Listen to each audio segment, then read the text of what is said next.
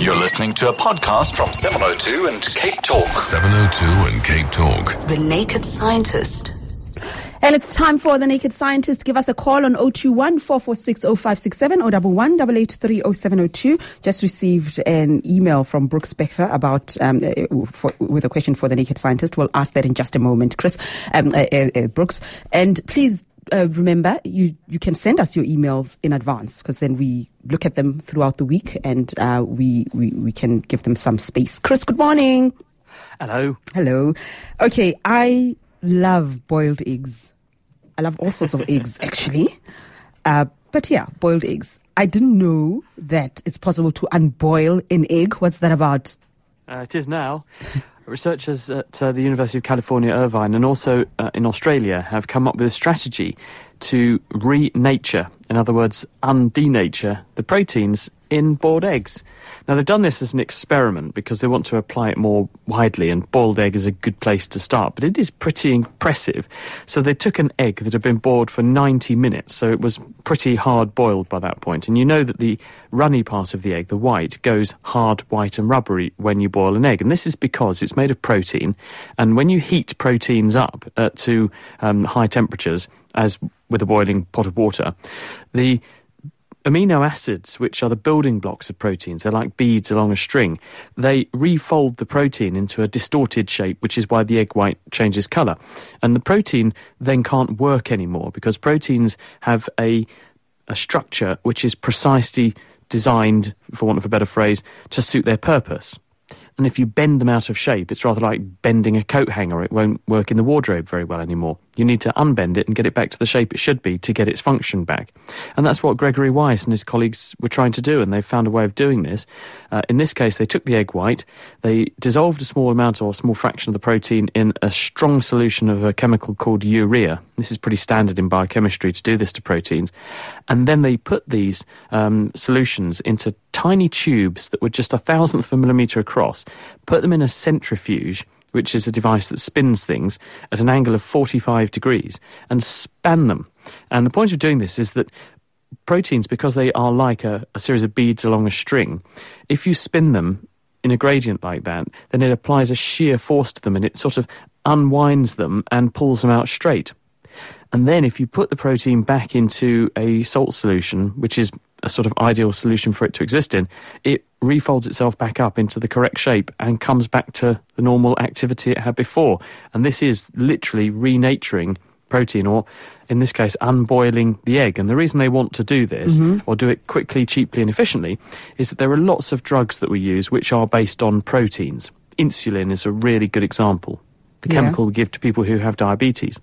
And we want to be able to make these proteins very cheaply, very efficiently, very cost-effectively. But at the moment, that's hard to do, because you have to produce a lot of these proteins in very expensive and very costly to maintain cell culture systems. You can't just use cheap and nasty bacteria to do it, because the bacteria don't take care when they're making the proteins, and they fold them all wrong. And you end up with all these insoluble aggregates that you have to throw away, and that harms your cost-effectiveness. If you could nonetheless take those aggregates and denature them and then renature them back the right way, like these guys have done with eggs, then you can make your proteins much better, much more cheaply, and in much greater volumes. And that's got to be a good thing. So this is the first step towards being able to do that.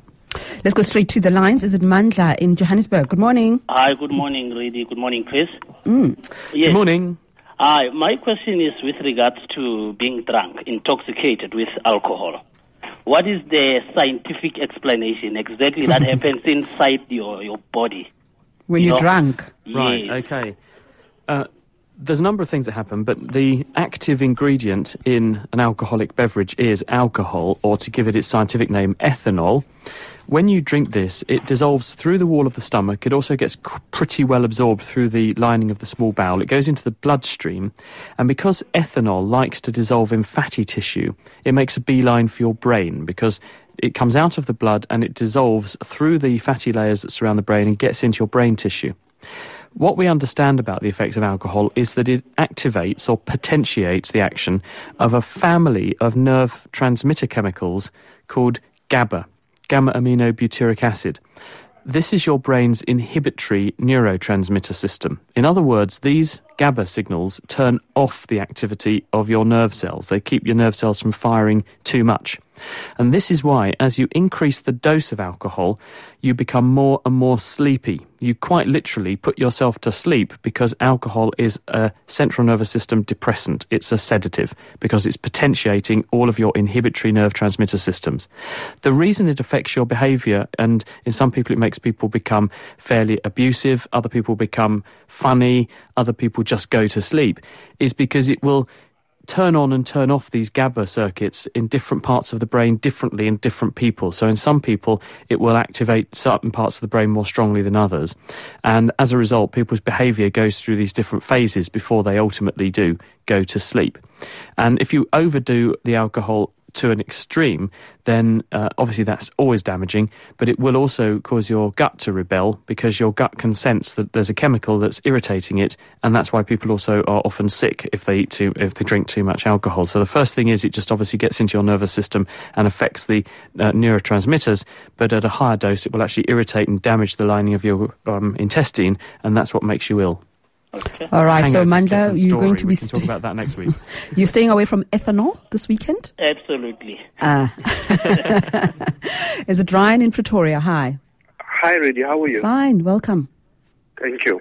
I'd just like to ask the scientists, why do we get a brain freeze when we have something cold, specifically like slush?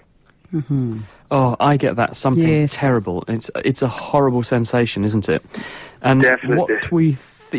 what we think is happening is when you put something very cold into your mouth, because your mouth is very close to your brain, the roof of your mouth is literally a piece of bone, and then you're into your brain cavity. The blood vessels that go around your brain pass very close to the roof of your mouth. And the body, if you get a very cold temperature in your mouth, then there are various thermal sensors in this area that detect the drop in temperature, and they presume that your whole head and your whole brain must therefore be freezing cold. And in order to maintain the status quo, it augments the flow of blood through your head. And when you open up arteries, the blood vessels that bring blood in a very dramatic way like this, it's very painful. It's like a mini migraine, because when you have a migraine headache, this is when blood vessels have opened up and become very big, dilated and pulsatile. And that's the throbbing headache. And so your brain opens up its blood vessels transiently, boosting the blood flow in a painful way until the temperature goes flying back up, and then the body says, look, the temperature's correct again, now you can close those blood vessels down again. Not everyone gets this, but a lot of people do. Okay, thank you very much, Ryan. I think many people have experienced that. I saw Thomas nodding vigorously there, and all my producers as well. Is it Heather in Blegauri? Good morning. That's right. Good morning. I would just like to ask, why does it sound as if crickets are moving, as if their chirping is moving? As soon as you move towards the cricket and you think you've located it, it moves in another direction, or appears to. Oh, that's a really good question. And off the cuff, I don't know. The way they make the sound is that they're rubbing their legs against their body parts. And this is what creates the series of little vibrations that then you hear as that chirping noise. How they would be able to deceive you into thinking the sound is coming from somewhere else, I don't know. I'd have to look into that, because I wasn't aware they were doing that. But I can get what you mean. You sort of think you're tracking them down, and then it's coming from somewhere else. It may be that there's more than one insect, and that in fact we know that they don't chirp all the time. We know that it comes and goes in waves, and so it may be that when you are hearing one of them, you think you've tracked down the one that was making the sound, and you probably have. But now the sound is coming from its friend across the room. That may be the reason. But I'll ask a friend of mine who's an entomologist and see if there's any evidence that they also change the frequencies of their chirping to sort of simulate a Doppler effect or something to make it look like the sound is coming and going. I'll have to ask someone about that. It's a great question, though. It is. And Heather, just a couple of years ago, I literally had to move out of my hotel room in the early hours of the morning because I couldn't. And, I'm not a baby. I'm a tough girl. So when it first started, I thought, it will go away. I can sleep through this. And then I got up and I spent like a whole hour chasing this thing. And eventually I said, no, I've got to get out of this room. Absolutely. Yeah. Thank you. Okay. Thank you. Thanks, great. Bye-bye. Brooks Spectre asks, Dear Chris, this is something I've wondered about for years. What exactly happens to one's leg or arm when it goes to sleep? Is this something to do with circulatory system, the nervous system, or both? And Brooks also says that he did interview you, Chris, about your presentation when you were at the Grahamstown Festival several years ago. So he just added that in the email. So tell us about this. Would you believe it? That was 6 years ago. Oh, Brooks. my oath. It's gone fast. 2009, we were over in Grahamstown. I don't know where that time's gone, really. It's scary, isn't it? It is. What's happening when your legs and arms go to sleep? Well, I had this happen the other night, and I was sitting there in the armchair, and I had a computer resting on my lap, and I was tapping away, programming some stuff, and then I stood up, and I couldn't feel my leg, and I nearly fell over, because it was most extraordinary. I just had no concept of where my leg was. It wouldn't do what I was telling it to do, and I couldn't feel the floor. Why is this? Well, when you sit in the same position for a very long time, it's possible, if you adopt bad posture, to squeeze the nerves that run through your tissue, because like electrical cables, your nerves run out of your spinal cord and they run through certain tissue structures to get down to the territory, the part of the body they supply, in the same way that you would run a mains cable across the ceiling to then branch out into various lights and things in the ceiling. It's the same with your nervous system. When you press on a nerve, you can cut off the supply of blood to that part or that segment of the nerve just by squeezing the nerve gently. And because nervous tissue has an extremely high metabolic rate, although nerves do continue to work for a little while after you cut off the blood supply because they've got a stored charge of electricity inside them, eventually the gradient of electrical charge between the inside and outside of the nerve that it uses to make nerve impulses is sufficiently eroded that you can't trigger any more nerve impulses.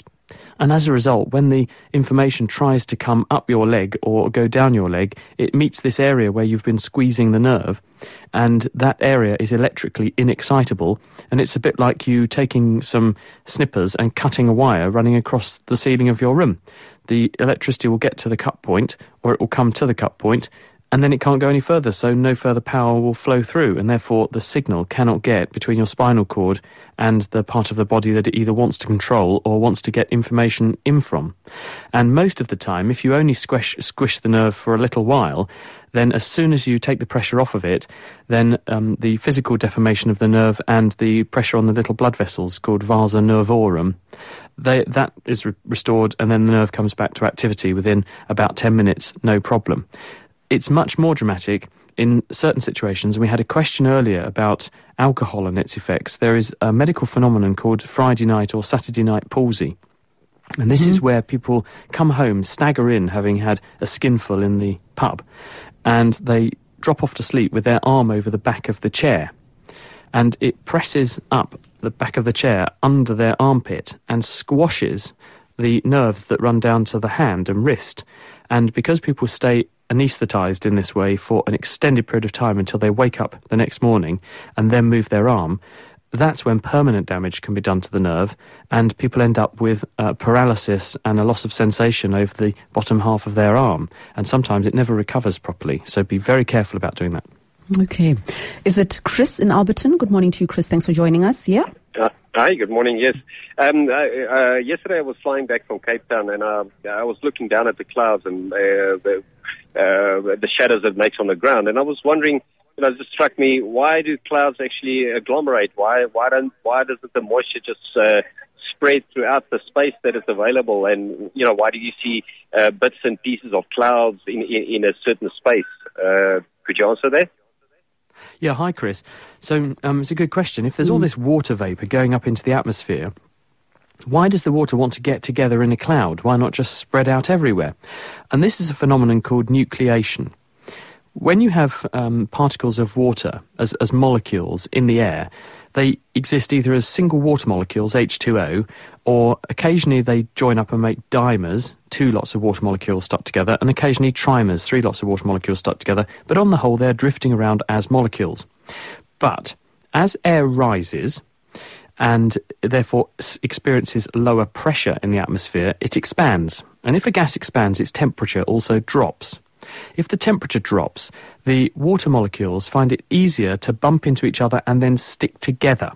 And once they stick together, they've made a water droplet. And if you've got one water droplet, it's much easier for other molecules to stick on and make a bigger water droplet. So once a cloud begins to form, it's much easier to form more cloud material around it in the low temperature, low pressure conditions. And this is why when warm air that's saturated with water rises, expands, cools, and then a cloud starts to form, then all of the water joins the party, and you see this big blob of cloud all at the same sort of height in the atmosphere, because any further water rising from below is going to enter that cloud, and then it's going to condense its water droplets within the body of that cloud. Thanks, Chris. And who came in first? It is Barris in Blouberg in Cape Town. Good morning. Morning. Chris, I've been reading up on the internet, and they talk about humans that only use 10% of our brain. I always find it so strange. I mean, is evolution trying to prepare us for something that only use 10%? Did you hear that, Chris? No, I couldn't get it because the line wasn't. Yeah, why does it say that humans only use 10% of our brains? Why can't humans use more than... Yeah, so the question being, if you've got this massive brain, what's the evidence we only use 10% of it? Well, this is a myth, actually, Barris. I'm very sorry to disabuse you of this notion. It's not true. Your brain is the most metabolically hungry organ in your whole body. Despite weighing only about 2% of the mass of you, obviously I don't know you physically, but I'll assume that you're a regular human, and that means that your brain probably constitutes about 2% of your body mass. Your brain is nonetheless, despite its small contribution to your body size, is actually accounting for 20% of the oxygen that you're burning and using to turn sugars into carbon dioxide. It's consuming 20% of the blood that your heart beats. That makes it one of the most metabolically, if not the most metabolically hungry tissue in the body. There's no way, from an evolutionary point of view, given the massive amount of energy that your brain is therefore burning off, it's about 20 to 30 watts. So you could have a 30-watt light bulb sitting on your head running at a rate equivalent to the energy conversion in your brain. There's no way the body, from an evolutionary point of view, could maintain an organ which was that metabolically expensive to maintain and only use 10% of it. That's the first sort of metabolic argument. The other argument is, if you look at someone who has had a stroke is where you interrupt the blood flow to the brain, more usually, or less commonly, you have a bleed into the brain. This damages brain tissue and robs that person of the function of that bit of the brain that the event affected. A person who's had a stroke will tell you, and you can easily see, that they're not normal, that they have some kind of deficit. Now, if you're only using 10% of your brain at any time, that person would only have a deficit a small proportion of the time, but they don't. They have their problem all the time. And that's because every part of your brain is active all the time, but when you attend to or do or perform a certain task, because certain parts of your brain are specialised for doing that task, what the brain does is it increases the level of activity in the part of the brain that's specialised for doing that job. But it doesn't mean that everything else switches off. It just means that relative to everywhere else in the brain, some areas have become a bit more active, but everything is active all the time. It's a very costly organ to have, and that's the reason actually that we're born as little babies that are so helpless, because there's no way a baby with an even bigger brain would be able to be born, because it would get stuck and it would therefore cost the life of itself and its mother. So babies are born as a necessary evil at this very premature stage of brain development, because our brains get even bigger and even more metabolically hungry as we get a bit older. That's fascinating stuff. Shall we go to Sydney in Pretoria? Hi. Hi, Chris. The theory of evolution, monkeys becoming human. Why do we still have monkeys, and when are they going to develop into becoming human? Looking at some of the political parties in many countries, I would say that this is probably still at a very early stage. Let's first of all just get a couple of terms of reference here, okay? Evolution is the process by which things adapt and change in their environment in response to pressure from the environment. But at no time has a monkey turned into a human. This is actually a myth. What has actually happened is that through the process of evolution, about 6 million years ago, there was an ancestor which was some kind of a hominid. It was a primate-like animal, and it was the direct ancestor of a human and a chimpanzee, and it was closely related to other animals like monkeys. That gave rise to one lineage, group of organisms that slowly evolved and became more specialised in response to the environment they lived in to become more like us. Another lineage, a spin-off from it, evolved in a different way and became modern-day chimpanzees and their relatives. So at no time has a monkey turned into a human. It's a slow process of things becoming more and more subspecialised and changing over time in response to their environment to end up in the form that they now have. This is going on all the time, but in the same way that if we wind the clock back further, you will find that all of us are related to bacteria, but at no time is a bacterium overnight going to turn into a human, and a human probably won't go back the other way, although some people are the scum of the earth, admittedly. Therefore, one has to take a very long-term viewpoint of evolution. It takes millions of years for things to happen because the changes are tiny increments over time. And every time a human has children, that person passes on to their children 30 to 50 new genetic changes in their DNA. And those genetic changes may do nothing, they may do something very subtle, and over time they slowly build up to change an individual's characteristics, an individual's abilities. And if those abilities are advantageous to that person or that individual in the environment in which they live, that person is much more likely to flourish and much more likely to have more children, and therefore much more likely to pass more of those genes on to their offspring, so those genes and their effects will become more concentrated in the population, and over time they will change the appearance of that population. But it is a slow process that takes a long time. Time flies. Chris, have a lovely weekend. We'll chat to you again next week. Thanks, Reedy, and bye everyone. See you next week. Bye-bye. We're going to podcast this conversation with Chris, obviously.